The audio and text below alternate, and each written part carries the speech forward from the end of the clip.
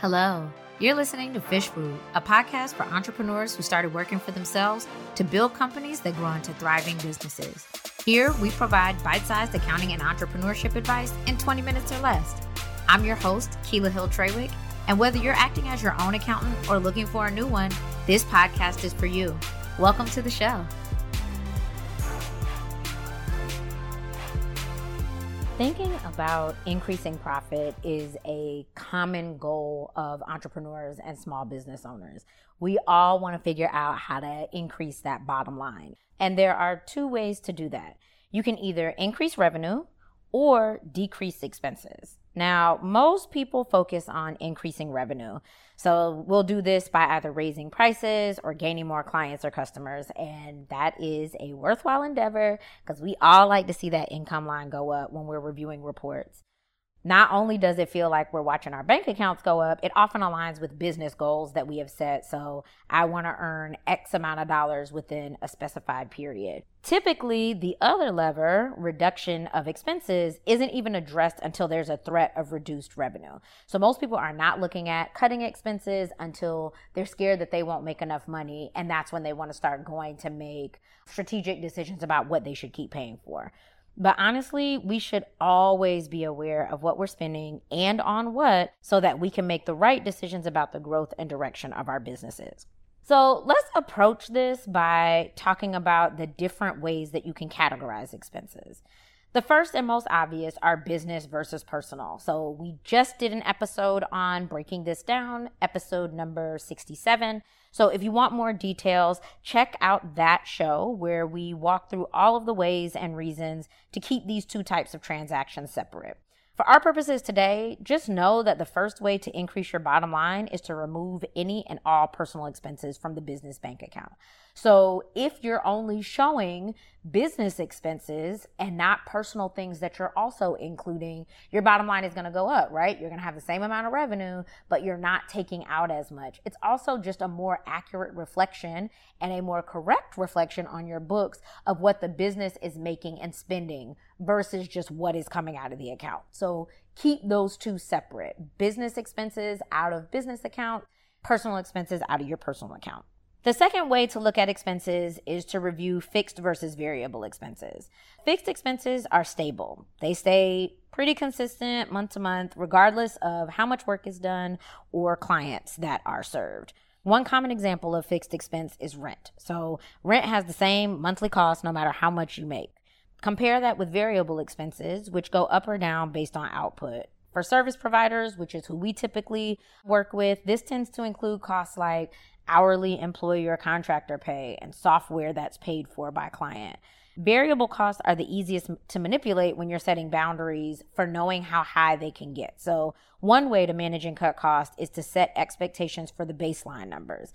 How many clients are you serving or planning to serve so that you can figure out how many hours will that take and how much are you going to have to pay in software to cover that? This will also help you create a budget because you'll know how much should be spent in these areas, and it will create a trigger that helps you to reevaluate when that cost is exceeded. So when you're looking at your monthly reports, you can say, hey, we went over that number. Do I need to cut there or did I just not plan properly? Another way to review expenses is to look at operating versus non-operating costs. When we reference operating costs, we're specifically talking about what's required to keep your company going. So if you were down to your last, these are the costs that would have to be covered. I like to call them your bare minimum expenses. Contrast it with non-operating expenses. These are nice to have. So they're not imperative to the company staying alive, but they absolutely make your job easier. When you're thinking about what expenses to keep and which to cut, the easiest place to start is to review non-operating expenses, right? Because they're not necessary. So you can look at those to determine what's really helping your business versus what feels frivolous. You may or may not need new office supplies, or maybe that conference isn't necessary or travel. But obviously, you definitely want to keep enough cash on hand to cover necessary operating expenses like your team. Speaking of team, last but not least, when you're thinking about cutting the right expenses, are team costs. Little Fish serves small businesses who want to stay small. So since our clients are generally working with fewer employees or contractors, team costs, and that includes wages, payroll taxes, benefits, for you and your team tend to be the largest chunk of operating expenses.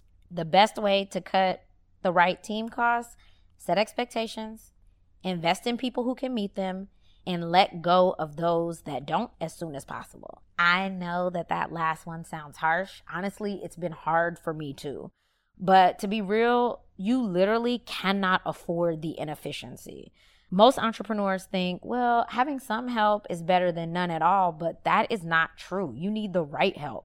And when you keep people around who only do part of the job that you're paying them for, or all of it, but they're not doing it very well, it lulls you into a false sense of completion, right?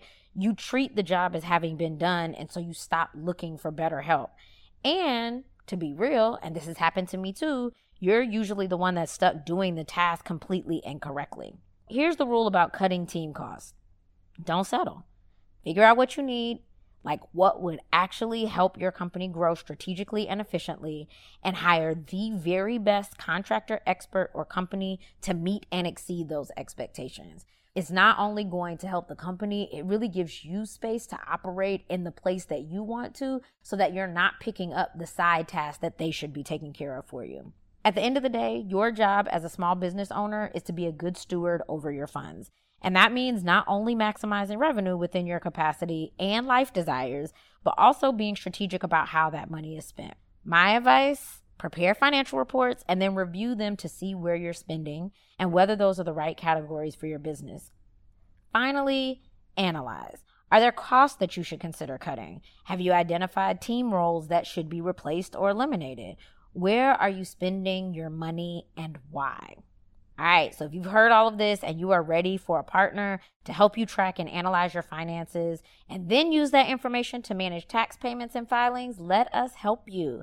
Head to littlefishaccounting.com/services to determine the best fit and apply to work together. We obviously can't wait to take this off your plate and give you some time back to focus on making enough money to satisfy your dreams.